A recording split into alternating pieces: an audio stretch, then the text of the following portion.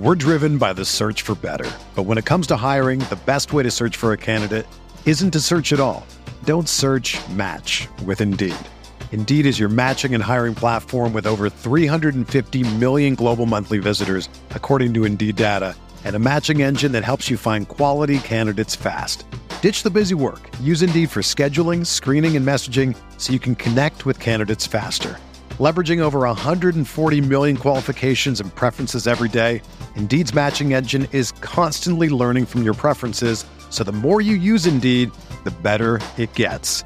Join more than 3.5 million businesses worldwide that use Indeed to hire great talent fast. And listeners of this show will get a $75 sponsored job credit to get your jobs more visibility at Indeed.com/Blue Wire. Just go to Indeed.com/Blue Wire right now and support our show by saying that you heard about Indeed on this podcast. That's Indeed.com/Blue Wire. Terms and conditions apply. Need to hire? You need Indeed. Whether you're a world-class athlete or a podcaster like me, we all understand the importance of mental and physical well-being and proper recovery for top-notch performance. That's why I'm excited that Unified Healing is sponsoring this podcast. Unified Healing is a new and super innovative global network of wellness centers powered by Energy Enhancement System, or EE System. If you haven't heard of the EE System, you'll want to listen up. This technology promotes wellness, deep relaxation, purification, and rejuvenation. In hundreds of locations across the globe, access to a center is easy and affordable. Interested in experiencing the EE System technology for yourself? Go to unifiedhealing.com/Blue Wire to learn more and find a center near you. That's UNIFYDhealing.com/Blue Wire. No material or testimonials on the Unified Healing website are intended to be viewed as medical advice or a substitute for professional medical advice, diagnosis, or treatment. Always seek the advice of your physician or other qualified healthcare provider with any questions you may have regarding a medical condition or treatment and before undertaking a new healthcare regimen, including EE System.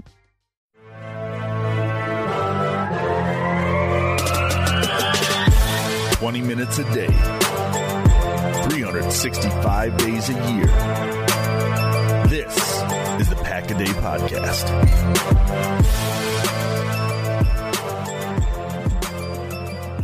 What's going on, everybody? Welcome into the Pack-A-Day Podcast live edition here on YouTube or maybe on Twitter if you're viewing it there. I'm your host, Andy Herman. You can follow me on Twitter at Andy Herman NFL. I'm once again joined by two amazing guests, two people I am thrilled to be talking Packers with. The first is from Acme Packing Company. He is a Pro Bowl long napper, Justice? All-Pro long napper? I forget which one it is. But you can follow him on Twitter at Jumosq, Jumosq, of course. One of my absolute favorite Packer people. Make sure to follow him. And, of course, the one and only, the publisher of Packer Reports. You can also find him covering North Dakota State and Creighton University. He's also a longtime member of the Pack-A-Day Podcast as well, the one and only Ross Uglum. Follow him. Ross Uglum. Fellas, how the heck are you doing? Thanks so much for joining me today. I can't complain. How you doing, Ross? Truly spectacular. Anytime coming off a win, especially in Florida, especially against Tom Brady, whether it was 14-12 or not. We'll take it. We'll take it every day of the week. Justice, how does this compare nerves-wise to being on Mina Kimes' show? Basically very similar. I know it's this is probably a bigger deal, I would think, but that was pretty amazing, by the way. Yeah, I appreciate it. Yeah, Mina's always a good hang. Love doing her show. She only lets me on like once a year, usually early on in the season. So it was nice to get it out of the way. Absolutely. And Ross, obviously you've been crushing it at Packer Reports. Upon further review up today, we'll obviously get you to plug everything at the end, but let's talk about this game because we had a lot going on. Clearly a Packers win in Florida, as you mentioned, Ross. So rare that, I don't even know where to go with that. But we also had David Bakhtiari's return from injury, which is clearly a huge deal. I want to start there because I think that's, obviously one of the huge takeaways from this game is Bakhtiari's return. Plays pretty darn well in his return. Justice, I'll start with you. What were your thoughts on what that return meant to this team, what it means moving forward, and how you felt he played in this game? I think in general, the way that the team talks about it seems like they're just happy that Bakhtiari's out there, right? We even heard it, when they talked about Elton Jenkins and stuff like that. I think that's kind of the takeaway. When I watched the film, they didn't actually have that many drop back passes with Bakhtiari in the game. I cut up the film. I put up, kind of like a super cut of him dropping back from the end zone angle of the all 22. It's on my Twitter if you guys want to check it out. He had 8 drop back snaps. 2 of them, they had pretty clear, chip help. I thought it looked like he didn't really trust his knee 100%. Like that left knee, he's taking really short strides with it. It seems like he's carrying a lot of weight with that right leg. I'm sure that's going to get fixed in time, but obviously there was that play against Joe Tryon off of the left edge where they were able to get a pressure. It didn't turn into a sack, but there's a pretty early pressure, and I think a lot of that had to do with the leg. Kind of seems like he's not 100% as of yet, but he also is playing his first significant snaps in 2 years, so I don't think we should be surprised by that either.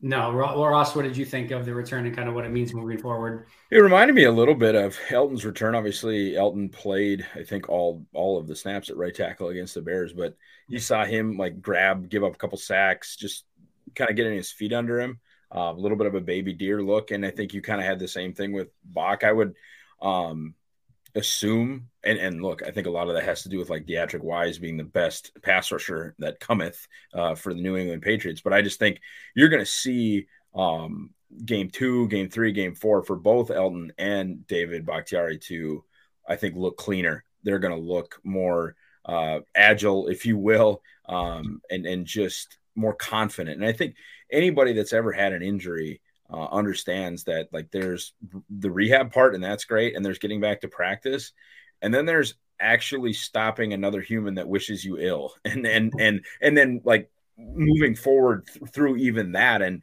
just feeling good about yourself. And I think the Nijman rotation thing was interesting, but Bach was fine with it afterwards, and I think kind of slow rolling this thing and maybe 31 snaps instead of 65 snaps is a good thing. Yeah, I don't mind going in that direction either. And I think it left open the opportunity where if all of a sudden they did need to go to overtime and they felt really great about Bakhtiari and maybe Yash is struggling, it maybe would have allowed them to play him in that situation rather than just using up all of his snaps at the beginning of the game and then bringing Yash in from there. So I didn't mind it. And I think not going from, 0 snaps over basically 2 year, 20 some snaps in the 2 year period to, all of a sudden playing 70 degrees in the heat of Tampa, probably not the greatest idea either. So I like the thinking, I think to Justice's point with, kind of how he, didn't trust his knee to the full extent and not being a full 100%.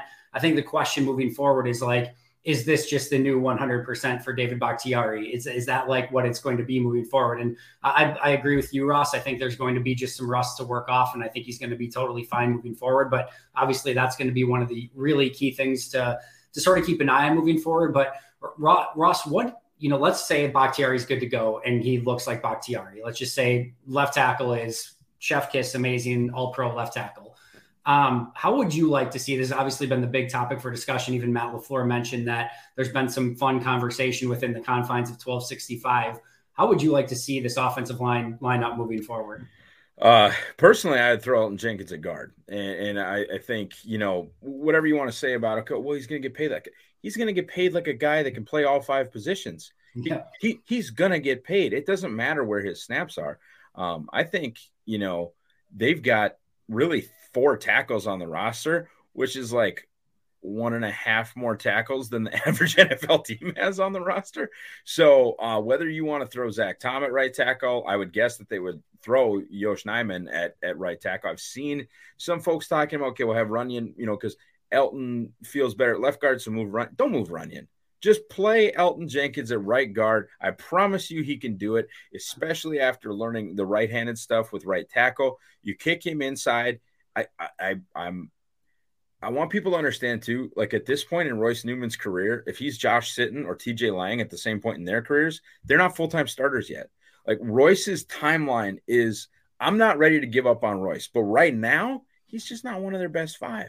He's fine, fine-ish, but he's not one of their best 5. I personally, and I don't think they're going to do this, I would put Elton at right guard, not move anyone else, and you let it be Yosh, let it be Zach Tom. I don't care. But that's where I'm at. I don't think that's what they'll do. Justice? No, I agree. I mean, I think Elton's best spot is at guard. Just the way that their roster shakes out, I think they have more tackles than they have guards. That's really what it boils down to. Absolutely. And it's the same thing. I agree with Ross. Like, if Elton plays guard, he's still going to get paid like a top 5 right tackle. There's only like 5 right tackles who are making as much money as like the top 5 guards in the NFL too. So like this whole idea of like he's going to turn down money, that's not really how this thing ends up working out unless someone decides like Elton Jenkins is going to be my left tackle on the open market, like we saw with who was it, like Orlando Brown, right? Like that was a situation that kind of played out. But he's not going to be exposed to free agency or trade. Like the team will pay him if that's what they need to do moving forward. I think I'd probably play Zach Tom at right tackle, just the way that they've talked about Nyman not being comfortable on the right side. Tom does have strength issues, though, at this point. I mean, he is a very light tackle for his size. Like, I think, even in the preseason, you could watch him on, like, field goal protection, and he's getting walked back a little bit, and it's like, oh, man, he could have some problem with some length and strength out there. But I'd do something, man. Like, I'd keep playing around with it on the right side and just try to get Newman out of there because Newman's been okay. I think Newman's been definitely better than he was last season. He looked better at guard. At least tackle is not the position for him, in my opinion. I think he just kind of had to do that in a pinch. Same with Hansen. I think Hansen's a backup center. I don't think he's necessarily a guard moving forward.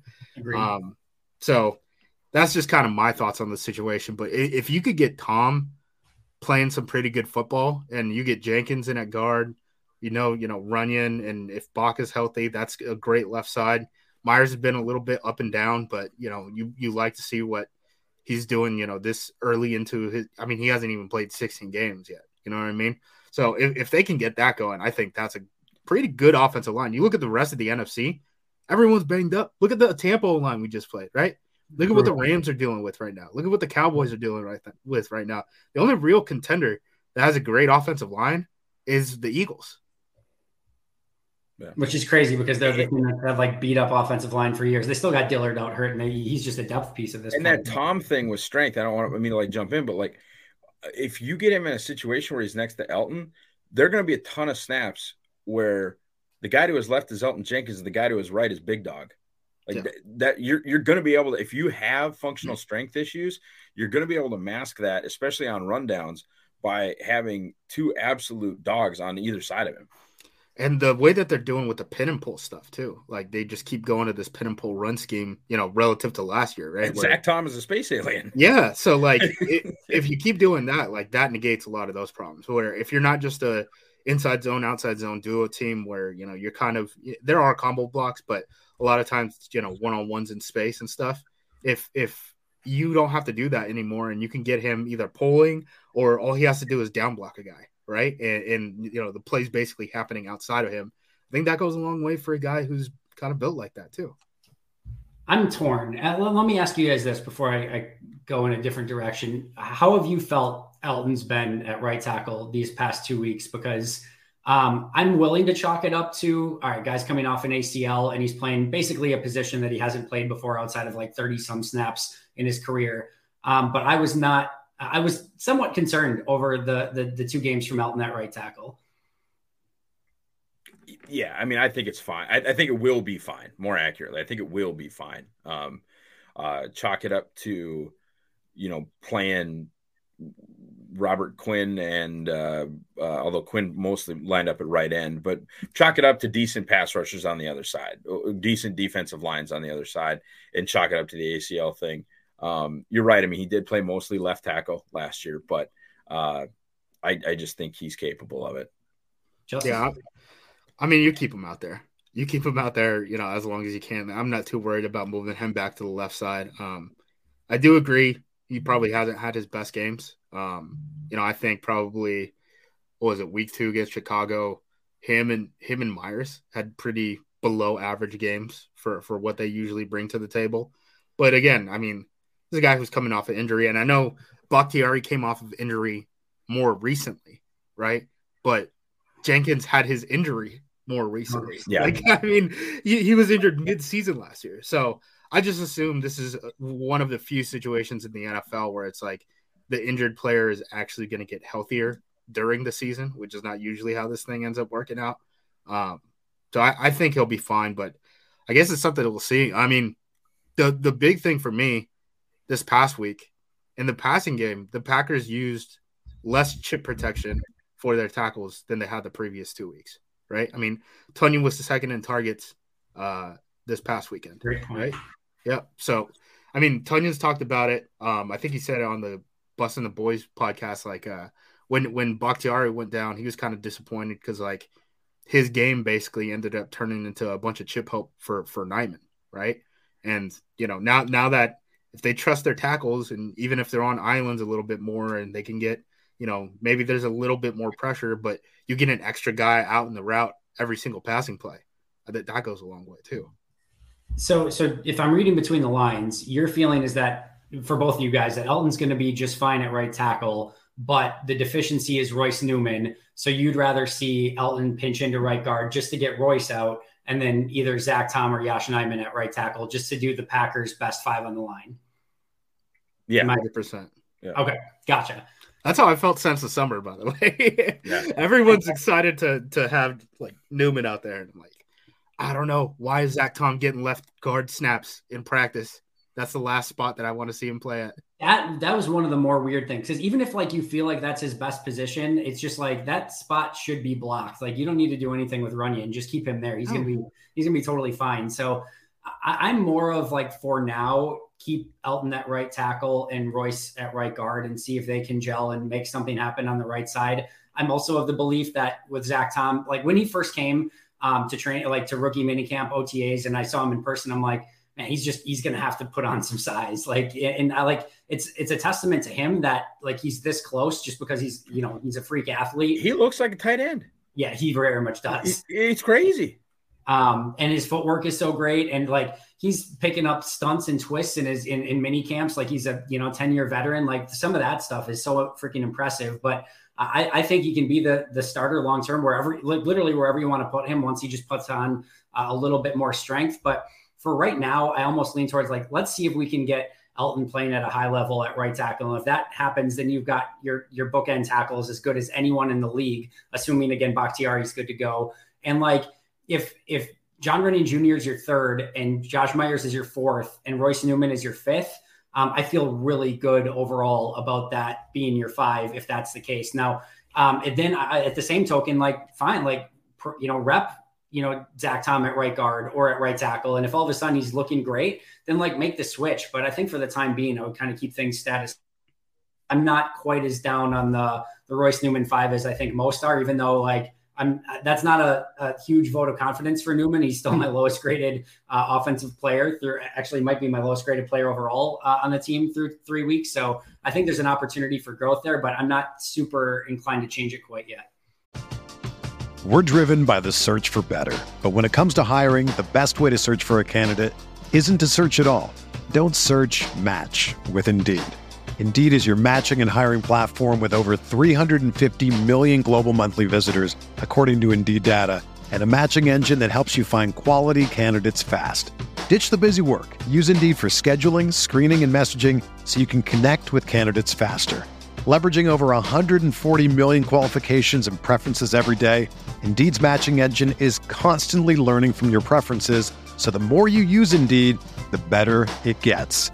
Join more than 3.5 million businesses worldwide that use Indeed to hire great talent fast. And listeners of this show will get a $75 sponsored job credit to get your jobs more visibility at Indeed.com/Blue Wire. Just go to Indeed.com/Blue Wire right now and support our show by saying that you heard about Indeed on this podcast. That's Indeed.com/Blue Wire.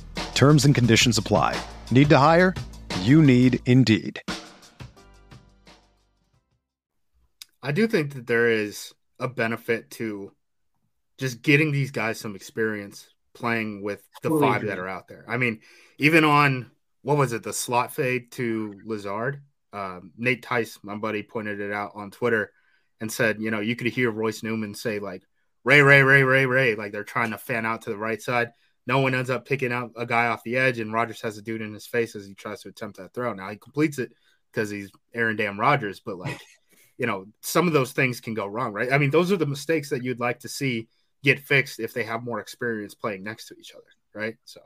Absolutely. And I hope that's the case. And we'll see, Yash could easily be out there too, but as you guys have already alluded to, it doesn't seem like they're too high on him on the right side. So it's going to be interesting. And like Matt LaFleur said, it sounds like they've had a lot of conversations within the building of how to kind of go about this as well. So definitely something to kind of keep an eye on moving forward.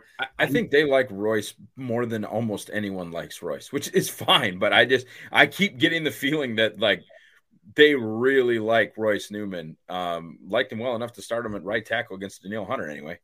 Do we have an all-pro team of players that the Packers like way more than anyone that's actually watching the game seems to like said player? Because there's a laundry list of players where you're like, man, why is this player out there? Tyler Davis. Yeah, Brad Jones is the captain.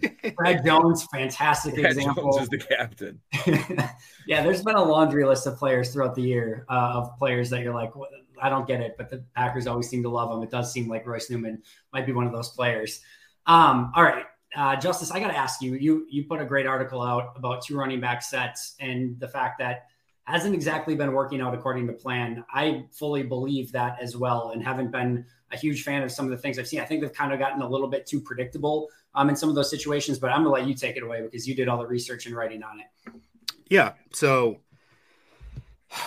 the big thing to think about, right? Zone run plays. Zone run plays, you have to handle the backside edge rusher in some way, form, or fashion, right? So that's, a bootleg, right? That's a tight end slicing across the formation and kicking him out. That's a fullback handling him some sort of way. What the Packers are doing for the most part, they're getting, when they have 2 running backs on the field, right? A.J. Dillon and Aaron Jones, and this is something Stenovich has talked about throughout the summer. We want to get our best 5 skill players out on the field, and that's perfectly fine. But what they're doing is they're running split back gun, right? 1 guy to each side of Aaron Rodgers. And for the most part, it's a bubble with one of the running backs out of the backfield, and it's some sort of a zone run, right? And what's happening now is teams are handling the bubble with the numbers. So Rodgers is basically doing a pre-snap read with that, right? So he's just doing a count, and it's like, yes, no, am I handing off the ball? Well, the problem is they're just sending that edge defender who's being unblocked, right, screaming down the line of scrimmage. We saw it on there was a corner blitz that Tampa sent last week, and then we saw it week 1, that RPO, the 4th and goal with Zadarius Smith, where he chased down Aaron Jones from the back and created a turnover on downs. Basically, the way that it's working is Rodgers is reading pre-snap numbers count and then deciding run or pass. But because they're not handling that guy and they're not reading him, it's creating problems for the offense. I mean, the defense is still +1. In an ideal world, it's pre-snap. I'm looking at the numbers for the wide receiver screen or the little swing screen, and then your eyes turn to the defensive end and you're reading that guy, and it basically turns into a read option play.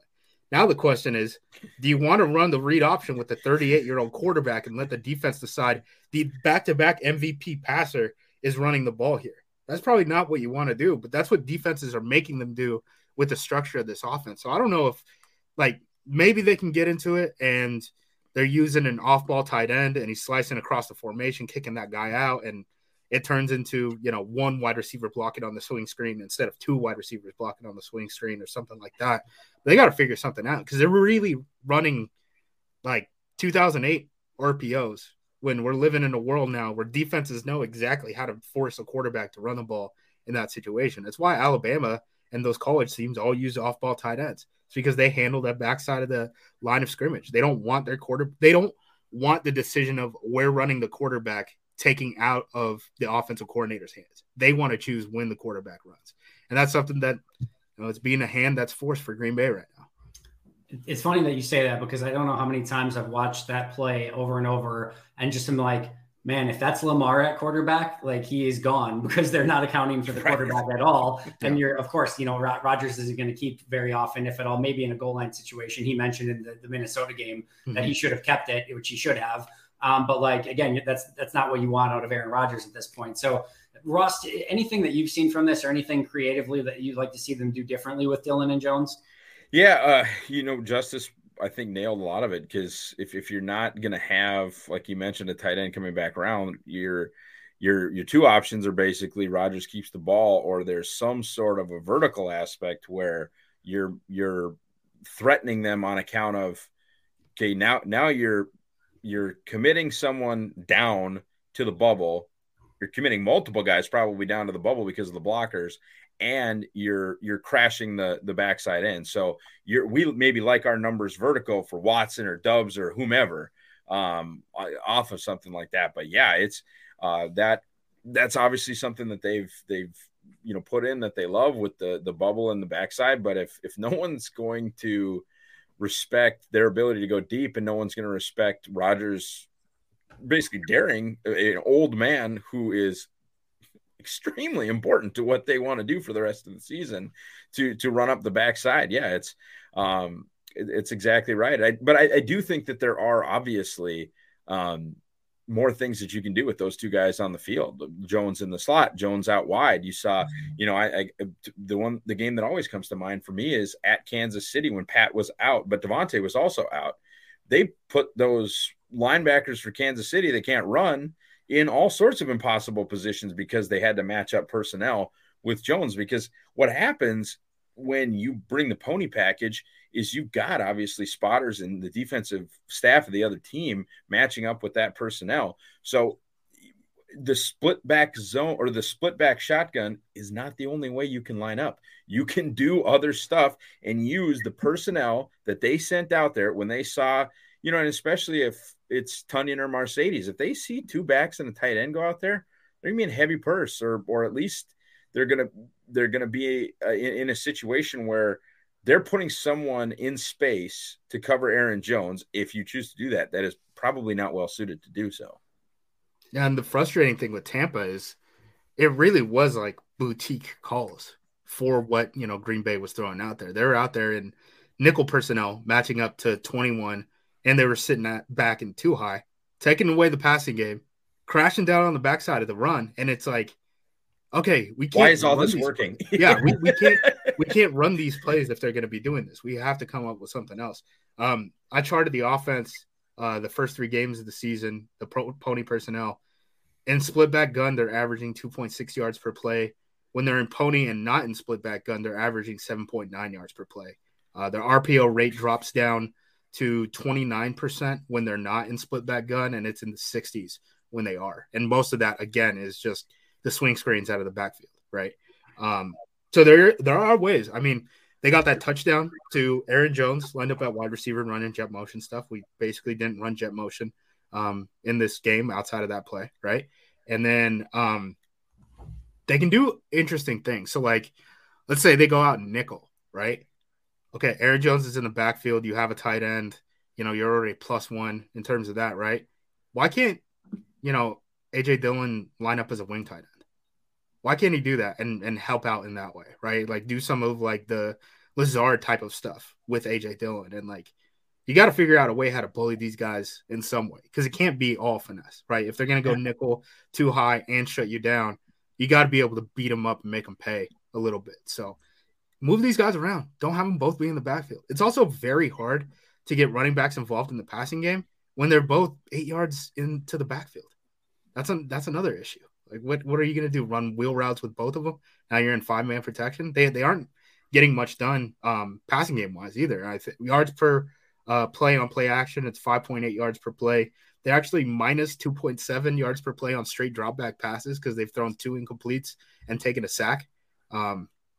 Just got to be better. Just got to be better there. Aaron Rodgers has said, after the last 2 games, like, we're just scratching the surface with what we can do in the pony personnel packages and stuff like that. And it's like, we got to see it eventually. I know you're probably deeper into the bag then, please. Yeah, I know you're probably saving a little bit. And I guess LaFleur told, Greg Olsen was talking about this during the broadcast. Like, if I drop 30% of our plays, to go out of pony and then one of them get hurt, we have to scrap the whole thing. Well, it's like, you can't just be running swing screens, man. Because if we know this, right? If we know this, yes, Tampa clearly knows this. Yeah. And every team that you're going to play is going to break down that Tampa game and say, this is how you nail it down. I think you already debunked my theory here, Justice. But let me ask you anyway. Do you feel like teams are playing Green Bay differently in the pony now that Davante Adams isn't the one that's wide to the outside where they have to keep extra eyes and attention on him? Which, to me, I go back to that Rams playoff game where they used, a handful of these plays, and they got A.J. Dillon running up in extremely advantageous, I think it was like 5 or 6 man boxes with a huge advantage in his favor. Because they were accounting for Devontae on the outside. They were accounting for the screen to Jones, the little bubble on the outside to Jones. And now Dillon's got numbers on the inside. It just doesn't seem, but if they're playing too high safety still, then maybe I'm wrong. But it felt like having that threat of Devontae on one side was a huge component of that they just don't have anymore. Well, Tampa was playing too high and then sending corners and nickels, right? And that's something I don't think you probably see if Devontae's out there, right? Because you want a body just taking up a block and stuff like that sometimes. I do think defenses are playing them differently, 100%. I mean, it became pretty apparent in the Minnesota game. Teams didn't care, or I guess Minnesota didn't care about whoever was lined up at X, right? I mean, they were having Harrison Smith just like poach across the side of the field. And it's like, oh, they're not really worried about, an isolated receiver anymore, which is totally different than what Green Bay's been playing, the past 2 years under LaFleur. Yeah, no, it's going to be interesting to see what they do. I'm with Ross. They got to figure out a way to be a bit more creative with those players. Obviously, Justice, you echo the same sentiment. So they're going to have to figure out something moving forward because they want to get those two guys on the field, but they just got to be less predictable in doing so. The other thing I really wanted to touch base on as well, and Ross, you had, I think, tweeted this out yesterday. I think Aaron Nagler tweeted it out as well today. But that's about Rasul Douglas. And he certainly seemed extremely comfortable back at outside corner when Jair went out and Keyshawn Nixon came into the slot. Maybe not as quite comfortable yet in the nickel, in the slots, where he's making the move. But what have you seen from Douglas so far, Austin, and what was your observation based upon? Yeah, I just bring some numbers from Pro Football Focus, not grading. We won't talk about grading, but just their flat out coverage numbers. Last season I did look it up. He was over 99% at wide corner. Took like 3 total slot corner snaps all last season. And last year he gave up, 51% of the balls thrown his way at 10 yards a clip.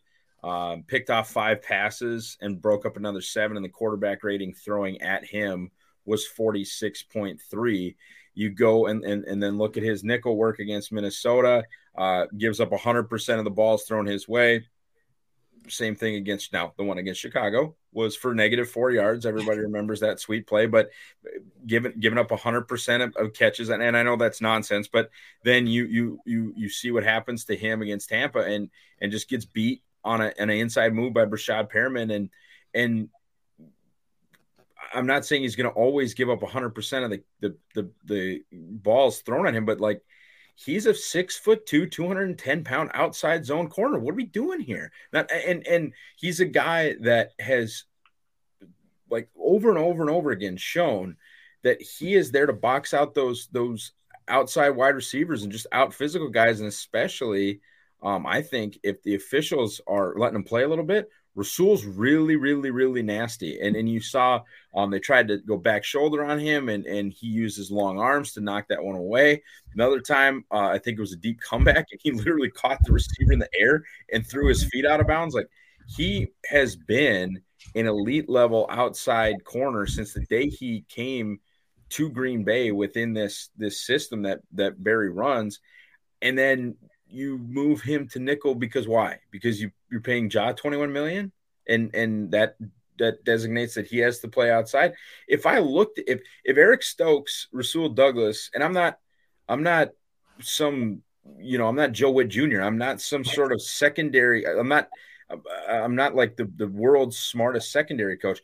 But if Eric Stokes and Rasul Douglas and Ja walk into the studio right now, first of all, it'd be very crowded. But secondly, I would just look at John and be like, "Oh, you play nickel," and then especially if you gave me their, athletic features, like, what do you want out of a nickel? Well, I need someone who's agile. I need someone with good change of direction. I need someone who's explosive.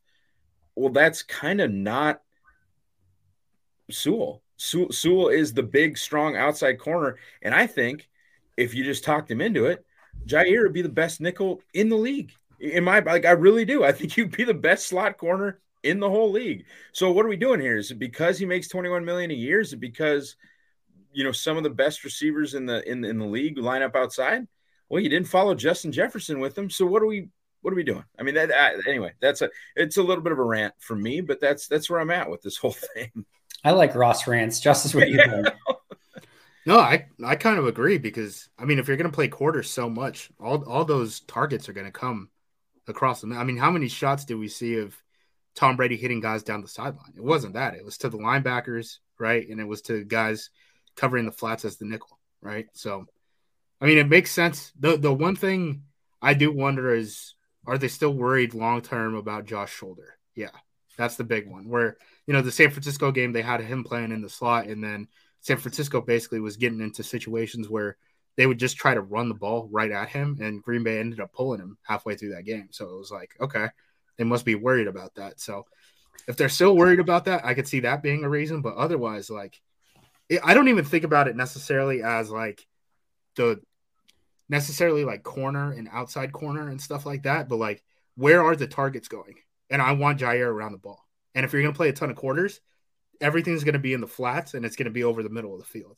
So if we can get Jaire to do that, that'd be great. Like if Jaire is the guy he knew to pass off the crosser against Minnesota when Justin Jefferson had that long touchdown up the sideline, right? Rasul didn't know how to handle that when Eric Stokes got ran off. He assumed Stokes is going to be there. So that's one where it's like, let's get our best player around the ball more often. That'd be cool.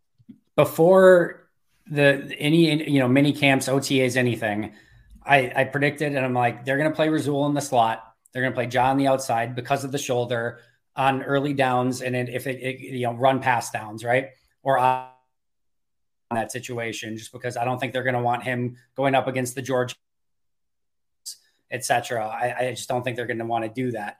But I thought for sure, without question, on obvious passing downs, that it would be Jaire Alexander in the slot all day, every day. And we have not seen that. And to me, that's the easiest. They just don't move him. They don't move any of them. They don't move any. They did a little bit in the Minnesota game after Jefferson was kind of, beating him up a little bit, but like not enough and not early enough. But I thought for sure, obvious passing downs, it's going to be John in the slot, especially if guys like Justin Jefferson are in the slot. And we just haven't seen that. I do think that needs to be a little bit of an evolution. I get not maybe wanting to play him there full time, but man, third and longs, etc. Like get him, as Justice is saying, get him where the targets are, because that's where he needs to be. Yeah, if you're going to throw jump balls at Douglas or Stokes, okay, I can live with that. I can live with that. Stokes, I mean, that's one thing too. Like we saw Stokes, he got burnt in man coverage really early on in that Minnesota game. But we basically haven't heard from him since. And a lot of it's just because they're playing deep zone.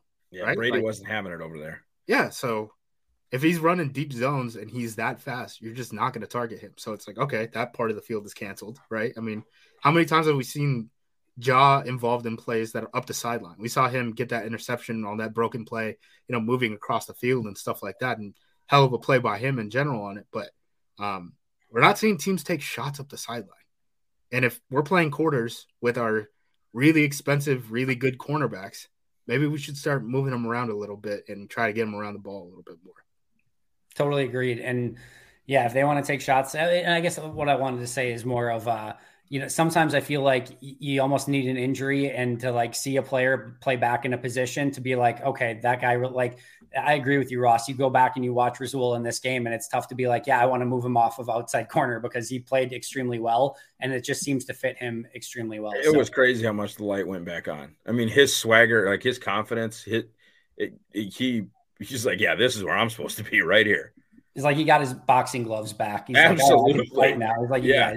It's like in the slot, he kind of gets some of his superpowers taken away and just doesn't feel as comfortable. But last thing I want to ask is we saw a second half from Todd Bowles where they played a lot more physical press man up front, two safeties over the top, and, kind of challenged those, Green Bay wide receivers to beat them. And it clearly was a much bigger struggle.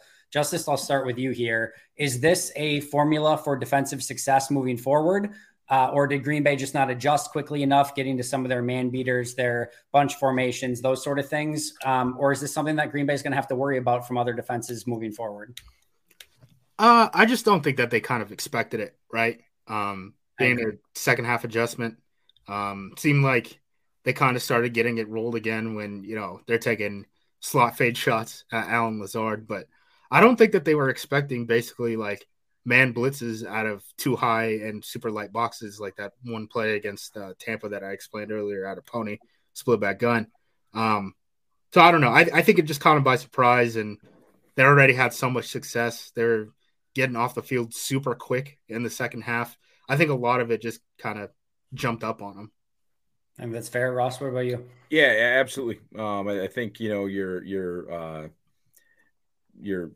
split zone and your fake split zone boots and all those things and your bunches and all that works better, obviously, against when they're trying to do stuff like that. But at the same time, when they get Watson and Dubs back too, I don't know how close I'd get to either of those two. Dubs is a little thinner framed and struggles a little bit more with press, but now Christian's got to catch the ball when it gets there. But I wouldn't press him. I sincerely, I would not. And neither of them are Devontae Adams, but maybe neither of them have to be, especially with as well as Randall Cobb is playing currently and Lazard being what he is.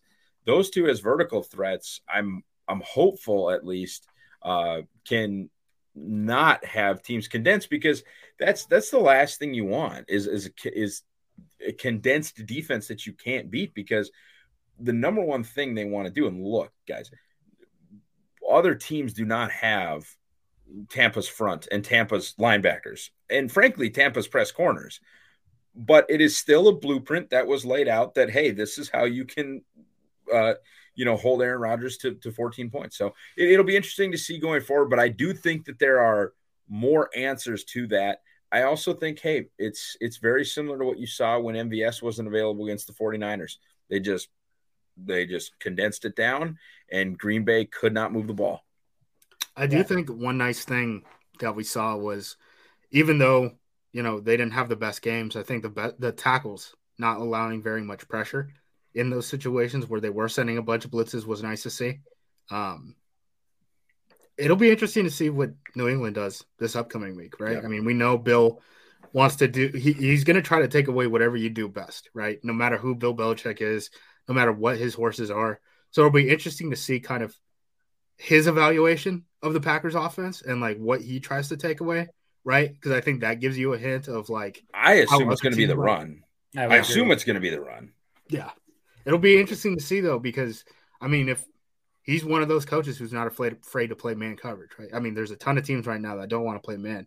Packers really don't. I mean, they play cover one, but like off cover one. It's not like they're playing man pressing up and daring you to beat them deep or anything like that. So I don't think the game's going to be very competitive this Sunday, but it'll be interesting to see like what the game plan New England has for them. Are you not a Brian Hoyer believer, Justice? I'm not. Can't get Bailey Zapp. 8 years with the Patriots. This is his second start. That's amazing.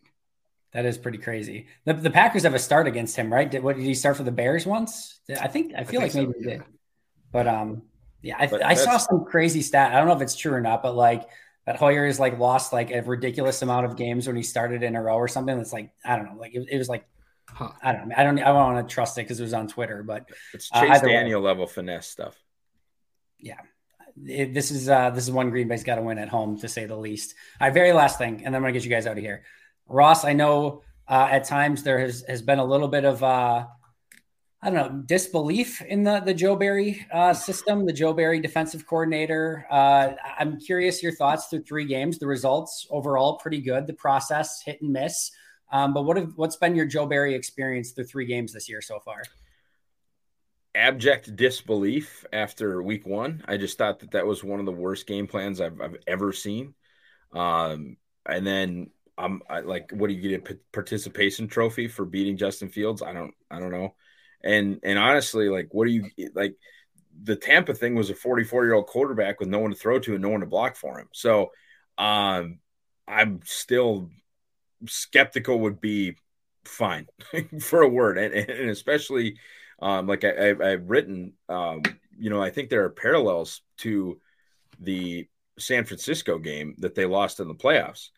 Jimmy G was a mediocre quarterback who was hurt. A lot of people wanted to, give Barry his flowers for, it was the offense's fault. And I'm not absolving the offense of their performance in that game, but things were working for 58 minutes. And all of a sudden He panics, goes in a shell, and Jimmy G dog walks him down the field for the game-winning field goal.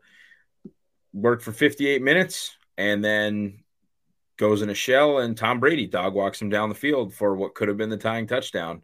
I'm not sold, and unfortunately, we're gonna get. I mean, it depends on how you view it, right? But great radio here, great video, whatever this may be. You're gonna have. Okay, so we're gonna have Brian Hoyer. Okay, cool. Daniel Jones. Okay, cool. The Jets. Okay, cool. I'm not gonna disparage Carson Wentz, but I probably should. And then you finally go to Buffalo, like that Week 8 game in Buffalo. The pass defenders are going to be like, what is this?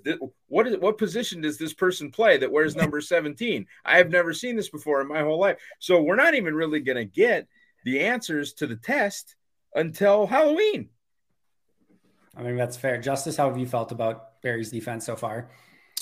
I am surprised he's playing so soft, right? I mean, from what I've seen, it's quarters, it's quarter, half, it's cover 3.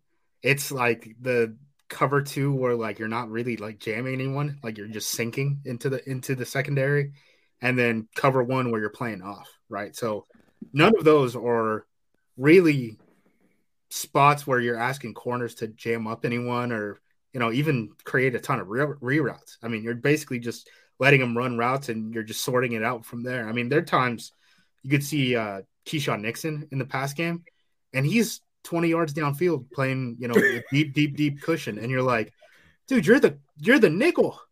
You're the nickel. How are we, turning these guys loose that hard? So I'm hoping to see some changes there. I mean, clearly he thinks he's going to win with his front. They're doing a lot of things with that front that they haven't done before. They're doing a lot of 3-by-1 stuff. They're walking up the inside linebackers a whole lot more. Those are things we did not see. Kenny in a wide 9. Kenny in a wide 9. We've seen both of the defensive ends on the outside and then the outside linebackers lined up on the inside somehow. So we've seen them mess around with that front a whole lot more. I just would like to see a less conservative, secondary at some point. I mean, I don't know what it's going to take, if it takes, Jair playing in the slot, whatever, but it's weird to see him using – I mean, who's the least invested defensive back? Rasul? I mean, outside of him, everyone's a first-round pick basically, or Adrian Amos, who's a high-price free agent. Yeah. I mean, you're not using these guys really to their full ability. And I know he wants to be a quarters guy. It's nice. I mean, we're seeing – what is it? I think the NFL in general, first 3 weeks of this year compared to last 3 weeks, or first 3 weeks of last year, it's 5 points per game has dropped. And a lot of it is just like teams are having success playing a ton of quarters and a ton of cover 2. You can do that. But when you're mixing in cover 1 and stuff like that, maybe don't start 10 yards off of the ball. Because Tom Brady was eating you up in off man too. It wasn't a man or zone thing. It was an off coverage versus you pressing anyone. Is this just hey, we're going to play super vanilla and off and make you, march the length of the field, and until you prove you can do it, we're not going to change something. We're not going to get it because it's been, like you said, fairly vanilla so far. We've seen a couple different things mixed up front, but this very much seems like like you said, he just trusts his front 4 to get home, and they're going to play everything in coverage on the back, tackle everything in front of them. When they don't tackle, it's a nightmare. When they don't communicate against Minnesota, it's a nightmare. But they've also had pretty good point production through 3 games as well defensively. So I don't know. It feels like to me he's turnovers have been bailing him out though. Yes, that's another thing. I mean, turnovers helped them a ton in that Tampa game. I know they won, but it's not like they totally shut down the offense. The offense the wide receivers coughed up the ball twice, right? So and they didn't have wide receivers, so that's an issue as well. So FedEx delivery guys all over. I mean, yeah. Guys, this was absolutely phenomenal. I feel like we could have probably done this for another, 3 days consecutively without a break, but I know we got to get out of here. So Justice, plug your stuff. Tell us where we can follow you before we get out of here. You can find me at JUMOSQ on Twitter. I write for Acme Packing Company, 2 podcasts a week on the podcast network. Tomorrow, I'm going to have something on APC about the weird defensive fronts Green Bay's been throwing out and just kind of all the looks that they've had against Tampa. So check that out. Well, I'm already excited for that. Ross, what have you been working on, and where can we find all of your amazing stuff? Yeah, at Ross Uglum on Twitter, at Packer Report 66, where you can find Andy's grades right now. Just as an example, today we have 1, 2, 3 VIP pieces, one from Dusty Evely, one from myself, and one from Andy, if that might interest the good people. We've got 2 free pieces of content as well, including Packer Report TV, where Jake Stack and I break down the all 22. It's a really good. I'm not like trying to, pat myself on the back, but it was really good. I went into the play that I pointed out where they did the quick toss thing to Aaron Jones against the Bears, and then married that to the backside RPO to score against Tampa, and it was good. We've got content like that going on all the time at PackerReport.com.